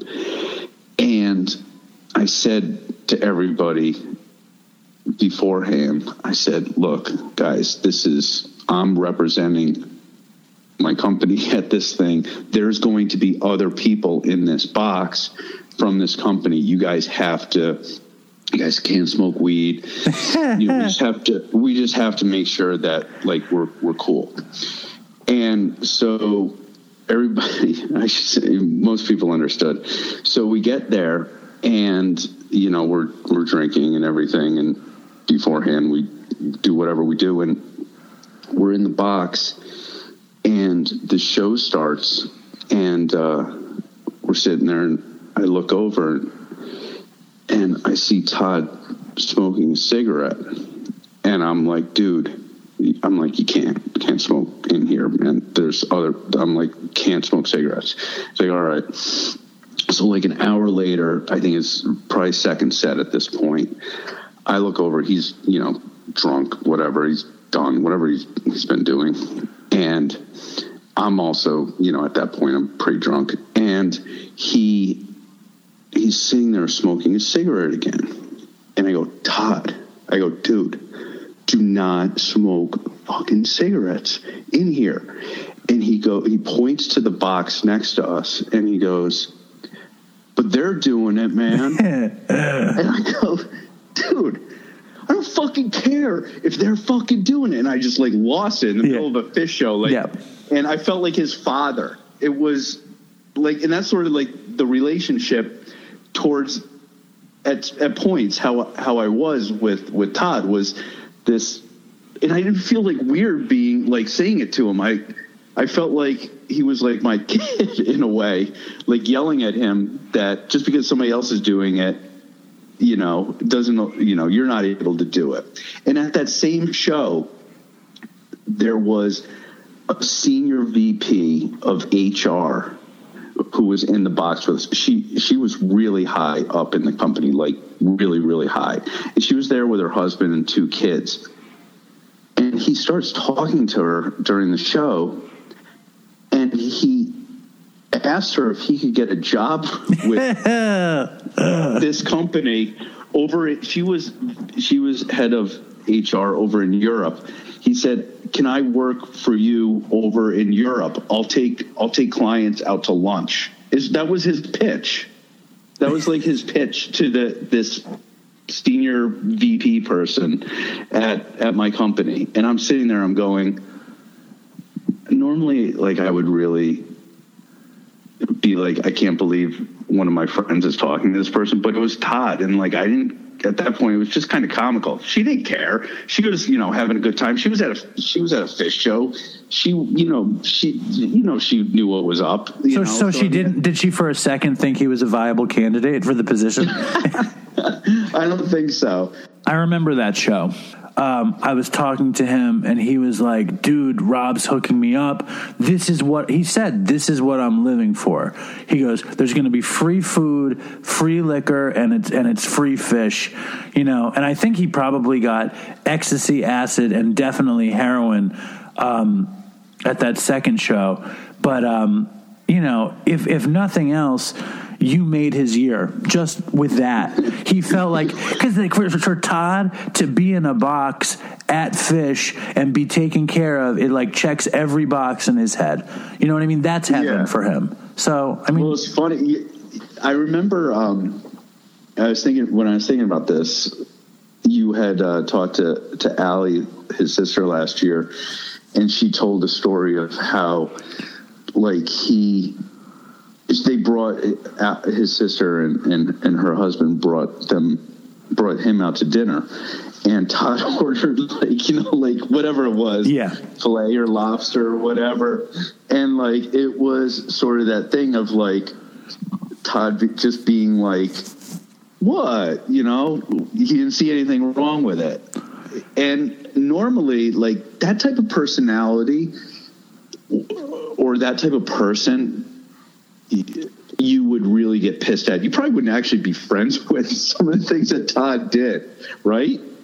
I mean, you probably wouldn't. But the way that he did it, it didn't come off that way. There was no malice in it. There was a small sense of entitlement. It was a large sense of entitlement. It was a huge. Todd was like entitlement was his middle name, but he was lovable. It was just lovable. Yeah. It wasn't his upbringing. Like, obviously his parents were well off. His father, was a physician or a dentist. Yeah, and. Well off, but it wasn't that. I'm sure you have friends who come from well off families who are assholes. Everybody knows. That wasn't the way with Todd. He didn't. That wasn't his. He didn't get that. You didn't feel that from him. It was a sense of entitlement. Certainly it was. Hey, I'm a waiter. I need to have the best. Tables. I need to work the best shifts, even if I just start. Well, it was like if you bought a bag of weed, he'd need the best pieces of the bag of weed. And if whatever he bought, he needed the best of it. If you split something with him, but at the same time, he wasn't a dick. It was like, it was idiosyncratic perfection with Todd. All that shit, like going through a bag of nuggets and him like deciding between 3 small nuggets and a big fat nugget. And he would never take the big fat nugget because it'd have too many stems, but he wanted the big nugget so he could show off with it. That kind of shit was the best, just classic, Yeah. And normally that type of person, you'd be like, you probably wouldn't hang with them, right? I mean, I'd imagine, but it was Todd. So yeah. So what do you mean when you say, you felt like a father figure to him? What was that about? The father figure thing, it was, I think he and our other friend, Sean, when I don't know, probably 12 years ago, 15 years ago at this point, when I lived in, I was single, those two lived with me. Like I had a house, I had a career and everything. And Todd and Sean lived with me. And it was just like those guys, they weren't working and stuff like that. And my other buddy called it the home of wayward youth. Right. I mean, it was, and I did feel that way. And I did have conversations with him around, that in which I felt like I was a father, and which I'm not. I'm not. I'm your friend, but it's odd. It's odd having that sort of feeling. I think that's it's common. Like I remember me and him lived with Jeremy in California, and me and him were the youth, and Jeremy had his shit together. I think it's like common dynamics when you're dealing with total drug addicts, and that's what we're talking about, but, it's another year. It's another happy birthday to Todd and Rob. I think your stories were perfect. Well, I hope so. I hope they make sense. No, they do. And thank you for coming on. And hopefully when this stupid thing is over, we could actually see each other again. There's Rob. Yay. I think it's funny when Rob goes, I hope they make sense, because it's hard. Like you wonder if these stories make sense because they're so crazy. Like if you don't know the person, you're like, these stories are ridiculous. But when you know the person, they do make sense. You know what I mean? I guess that's the case when you're dealing with such crazy times and I just believe situations. that drug addicts all know somebody like Todd if they're not like Todd. Like Todd is like an archetype amongst addicts, and of course, like he was one in a million. He's one of a kind. He's unique. He's our friend. But like, if you're a stoner or if you're a drug addict, you knew someone who did shit like Todd did shit, right. you know, and he lived for that. I mean, I love the story that Todd talked to the woman who's like this high up in Rob's company, and Rob, part of him was probably like, oh my God, I can't believe Todd's talking to this woman. But the other part of him was probably like, knowing that she probably loved Todd, and that was like the best, might have been the best part of her night because he's so charming and fun, you know, like separate from drugs. Like, you know, okay, Todd did drugs and we know that, but there was also this piece where he was just super fun to be with, regardless, you know, like just a good time. And he had balls though. This high up of a company who probably wasn't fucked up much at all, since Rob said her kids were there, in a box, whatever.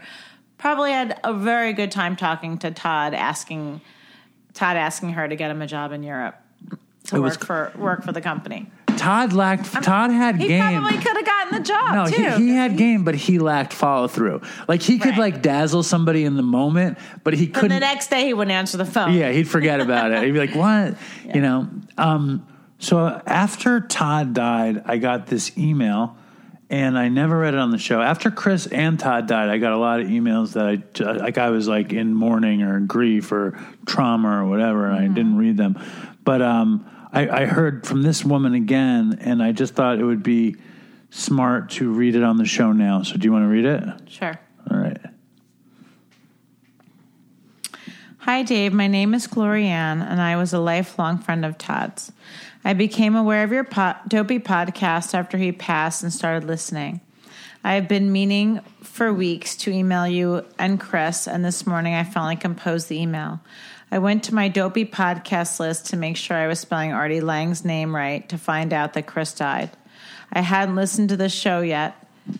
I hadn't listened to the last show yet.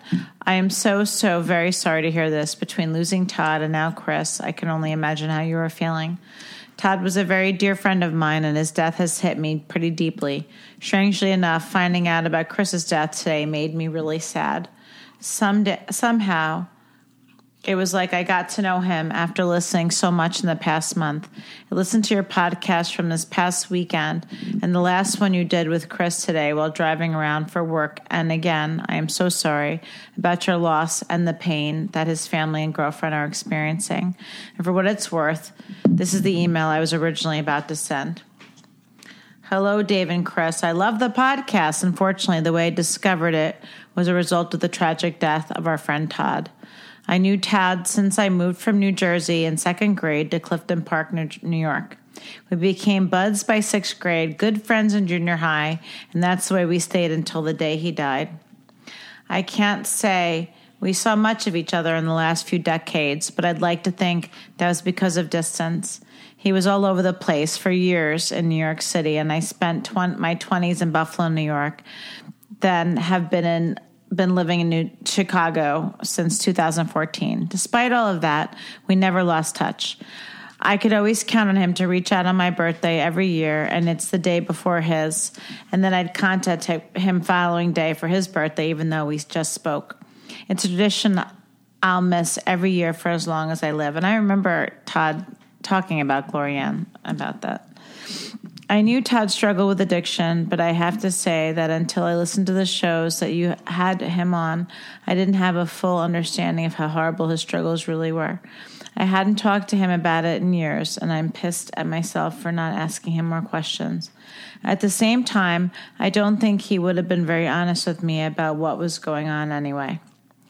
Even though we spent time with each other in our adult years, I still see him as this pipsqueak in seventh grade running around with his collar up, spiked hair, long in the back, sporting high tops. I remember our endless conversations about how we could get more popular and our hysterical laughs at the most ridiculous things. Our inside jokes from when we were kids still were thrown around between us up until the last time we had contact. I had contact with him on April 24th, along with "And I love you, see you soon." We just celebrated our friend Rob's wedding a few weeks ago. He was supposed to be there, and let me tell you, it was bittersweet. It was a bittersweet evening because we were all missing someone terribly that night. Anyway, thank you for your podcast. Strangely enough, it has been a big part of my grieving process. It's given me a much greater insight in the beast of addiction and a better understanding of my friend who left this world much too soon. I wish he was as invested in recovery as the both of you and won the battle. However, I don't think he really wanted to, and that's the worst part. Dave, I don't think I ever met you through the years, but I did hang with Linda a few times when we visited the crew in Oswego, and I think in Clifton Park too. Not sure if she remembers me, but send my best. I do, actually. Chris, I too grew up very Catholic, so I'm with you on the life after death situation. I don't think I would have made it through lots if I didn't believe that there was something even better after this. I think they can all see us, but only when there is joy or when we really need them. I'd like to think there is no more hurt in heaven.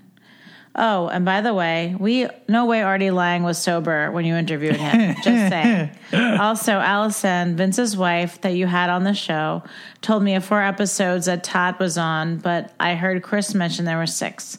Could you guys let me know which ones? Keep up the great work. I'm now addicted to you guys. Congratulations on your sobriety and making something great out of it. I wish I was turned on to Dopey for a reason other than Todd passing away. All my best, Glorianne Capo Miller. Yeah. Yay. And it's a great email. She's not the only one that I heard from another woman in California who was listening to This American Life, and she heard Todd on, because they played his voice, and she couldn't believe it. You know what I mean? Right. And she wrote me, and it's like, it's just crazy to think about that this show is randomly out there, and somebody could just hear it and then remember Todd or Chris, or it's just crazy. The whole thing is insane. Right. But I do feel like, and it's so corny. I feel fortunate. Like, I feel fortunate for our life. I feel fortunate for everything that we have and the show. And I feel fortunate to have my memories of Todd and to be able to do a show like a tribute. I feel fortunate to do a tribute, but I also feel fortunate that our show is about drugs, addiction, and dumb shit, which were Todd's 3 favorite things. Right. He loved, drugs and dumb shit, and he was total addiction. And I could tell the same stories about Todd every day because I love the stories. And I've told the seizure story infinite times on the show, and I've told the story of us driving back from L.A., and getting busted a bunch of times. And we got busted driving both directions across the country. And he was just like, people would say Todd wouldn't stick his neck out for you. People, if you didn't know him or if you knew him in his worst times, they would describe him as somebody that wouldn't go to bat for you. And you would, and that's not true. Cause I was thinking about Todd, and it's like, in retrospect, it wasn't good what he did, but it just showed what he was willing to do.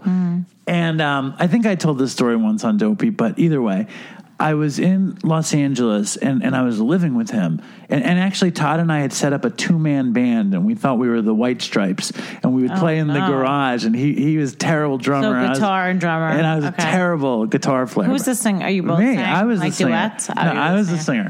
And I had, and Todd smoked meth. He was into meth. Okay. When I got there, and that really helped the band out. Yeah, and I got into shooting meth, and then I started to get dope, and I got into shooting the meth and the dope. You guys were a great band at that point. We were never good, even before all that, but that made us amazing. Yeah. And I was constantly seeking treatment out there, and okay. Was Todd constantly seeking treatment? No. I got Todd on methadone. I put Todd in a detox once, and Todd left the detox because the food wasn't good enough. Right. He hated the food, so he left. Oh, man, that was the craziest story. We go to detox, right?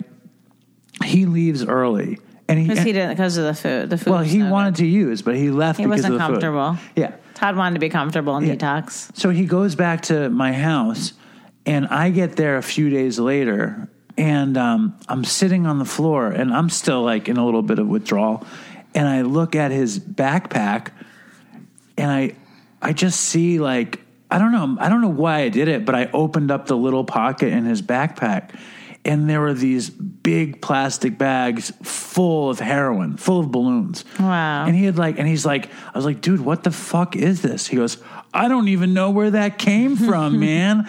And I was like, shut the fuck up. And he's like, what? I was like, dude, you don't have 24 balloons of heroin that you forgot about when you were in detox. You obviously just got it. He's like, no, I didn't. And I was like, well, we're doing it all right now. Oh, no. And I just got out of treatment. He's like, dude, you just got out of treatment. I was like, dude, you're in my house and you have all this fucking heroin. I'm not going to not do it.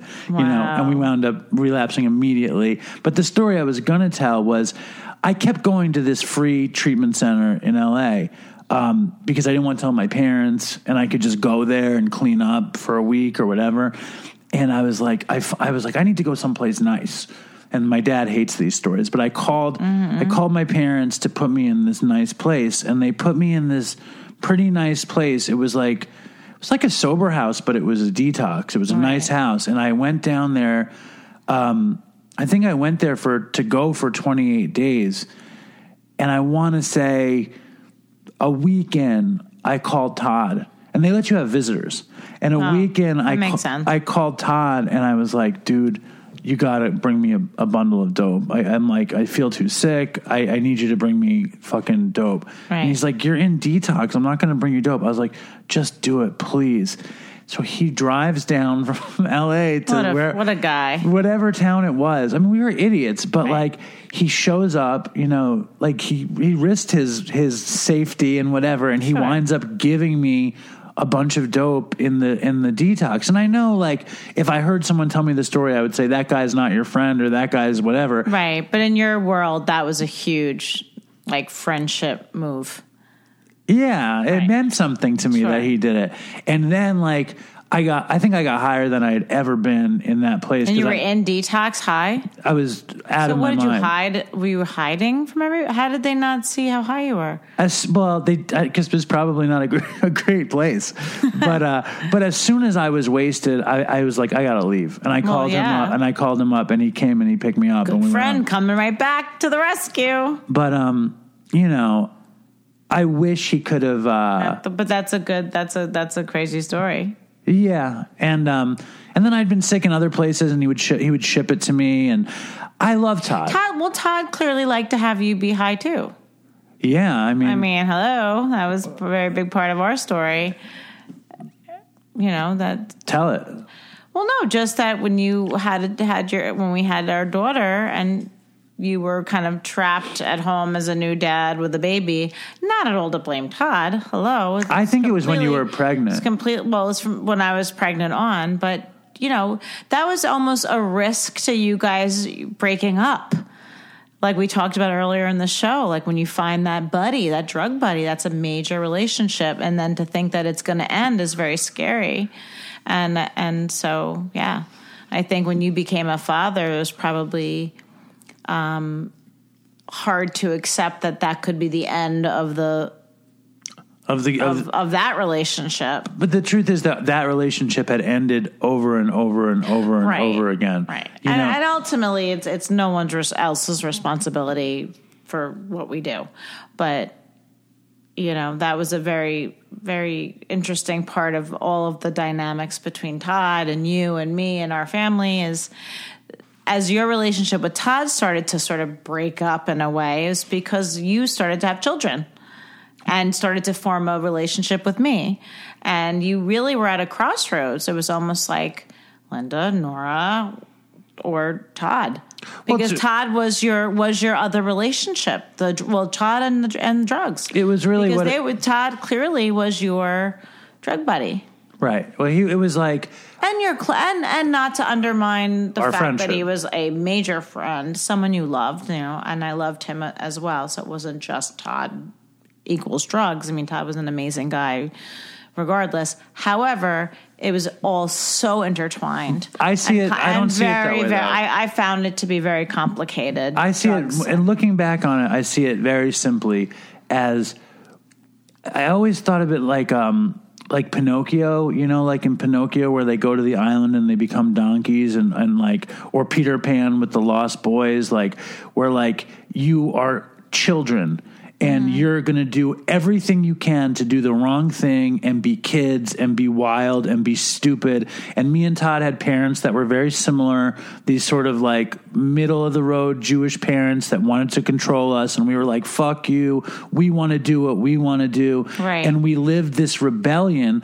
And when you got pregnant, like that story had to change for me or else I wasn't going to be a father. Right. Your narrative had to change. And Todd never had to make that change, you know, and he stayed the course of being in rebellion, of being a kid. And I didn't have to, but I made the shift to be an adult. And I think it doesn't matter. It doesn't matter that I think he could have made that shift. You know, that it could have happened for him. It didn't get to happen for him. Right. You know, and I think that's it. You know, like, what the fuck? You know, it didn't have to happen for me, but it did. You know, it doesn't have to happen for anybody. Right. Anybody that gets sober probably knows what I'm talking about. Plenty of people overdose and die with families and with children. You know, so I mean, we could go on and go, well, you had a family. Right. Well, that doesn't mean shit for a lot of people who also, you know, OD. So, you know, it's just, you know. Anyway, we always go back to this because there was a very long time where I had resentments towards, you know, Dave and towards Todd and towards this and towards that. But ultimately what it comes down to is when somebody's, you know, ready to get well and turn their lives around. I think that does I think it happens. And unfortunately, Todd wasn't. He didn't get to be ready.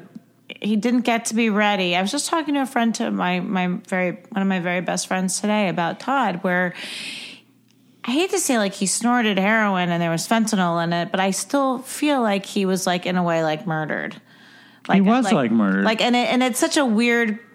And we talked a lot about it. Like it's such a weird way of looking at it, but this isn't somebody who had a death wish, right? This isn't the person that was like, fuck it, I'm just gonna do like I think of Nicolas Cage in Leaving Las Vegas. You know, he's like, fuck it, I'm just gonna drink until I die. Like Todd really wasn't the deal. Like I just imagine him just saying, I'm just gonna get 2 bags, take a couple sniffs on my key of some heroin, and then he died. And it's just not to say that anybody deserves to die, and or it's like you get what you deserve. Like fuck that. But it's so heartbreaking to me that he probably got the teeny tiniest little bit of fentanyl and a little powder of a little sniff, and then he died in his basement of his parents' house. And this is not a person that was like out just going crazy, just trying to like get as fucked up as he could. No, he also didn't have any money. And he, I mean, like, it breaks. It was that part of the story breaks my heart. And same thing with, you know, we don't know Chris's deal, but we know this fucking fentanyl was the case with both of them. It's different with dangerous. It's different. Hell. It's different with the two of them. The craziest thing about Todd, with the same, it's different, but the same thing killed them both. But the craziest thing about Todd to me is they never found bags. They never found the drugs. You know, right. I imagine him doing the drugs like in his car. Like I picture it, like him sniffing dope in his car, throwing the bags into the garbage, and going home to just chill going and upstairs, watch The Simpsons and have some ice cream. No, he got naked because they found him naked. He got in the shower and he got out of the shower, and I think, and they either found him naked before or after his shower, and I imagine him using before he went upstairs. And you know, all I know is that the world is a much sadder place without him, and I'm happy that we got to do a show about Todd. Right. You know, fuck it. I know. You know, when you're grieving and you kind of relive the story, just because that's what we do. You know, it's part of the process. But regardless, I'm glad that we get to talk about him today. Yeah, I mean, and I don't know. You know, I would like to do it every day. Dave would like to do a tribute show to Todd and Chris every day. Well, I mean, how crazy is it? You know, well, because you love your friends and you miss them. Yeah, and like you just listened to that old show and it was such a good time. You know what I mean? I told Dave was like, should we cut this? This is too long. I'm like, play the whole thing because it's so fun to hear. Before we're done, I just want to mention last week, like Dopey hit like mainstream media. It was pretty weird. Very weird, right? It's weird. Well, it's funny the way they go. What was the thing they said about what they call you? They said the host who's only known as Dave. You like that? Very ominous. You like ominous. Ominous. You like that? I think it's weird, yeah. And it's on Extra and all this shit. But Extra, CNN, what was all the things? It was on a lot of stuff. But they didn't even talk about... But then they show a picture of like... Bruce Willis them and Demi all in Moore. like these striped pajamas and they're quarantined... Well, it didn't tell the story of Dopey. They didn't tell Scout Willis' story. They didn't do anything. And then I went to see your mom today. I dropped off the groceries and she goes, Dave, I saw you in Newsday. That's really... Newsday. She goes, that's really cool. And I was like, big thanks. Time. I was like, thanks, Sue. And she goes, do you think Bruce Willis is mad at you? And I said, she did. And I said, I think he is. I do. I think Bruce Willis is mad at me. What do you think? Do you think he's mad at Scout? What's that movie where he was a real badass, Bruce Willis? Die Hard. Die Hard. Or Pulp Fiction. He's a badass in every movie. I love him. Maybe he'll come over and want to talk to you, and then I'll invite him in. You'd like that? I would like that. Have tea with Bruce Willis? Have some tea. Anyway, thank you for doing the show. Thank you for having me. My pleasure. I'm going to leave it with this thing. When we found out Todd died, do you remember...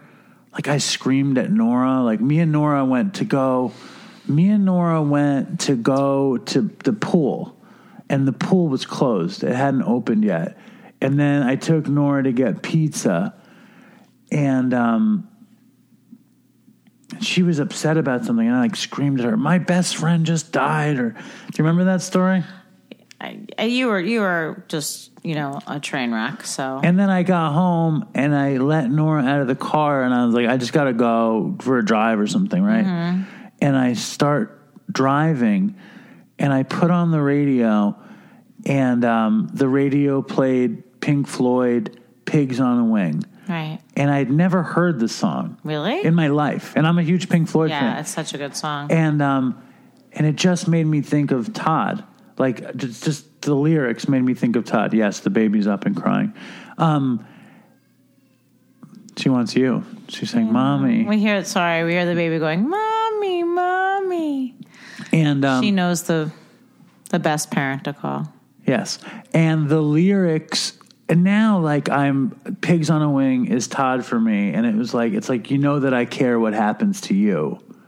And I know that you care for me too. You know what I'm saying? And it's like, in the end, me and Todd were barely friends because he was out there. You know what I mean? And so I'm going to end the show with Pigs on a Wing because it makes me think of him.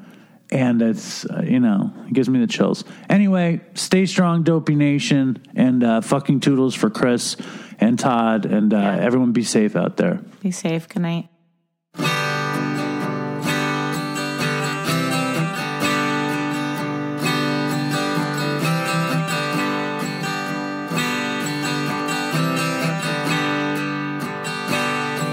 If you didn't care,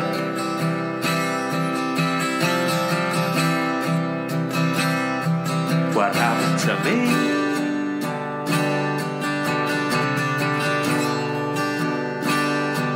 And I didn't care.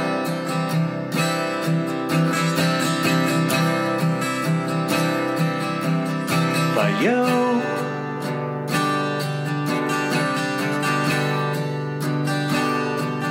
we would zigzag away through the border of pain, occasionally glancing up through the rain, wondering which of the brothers to blame.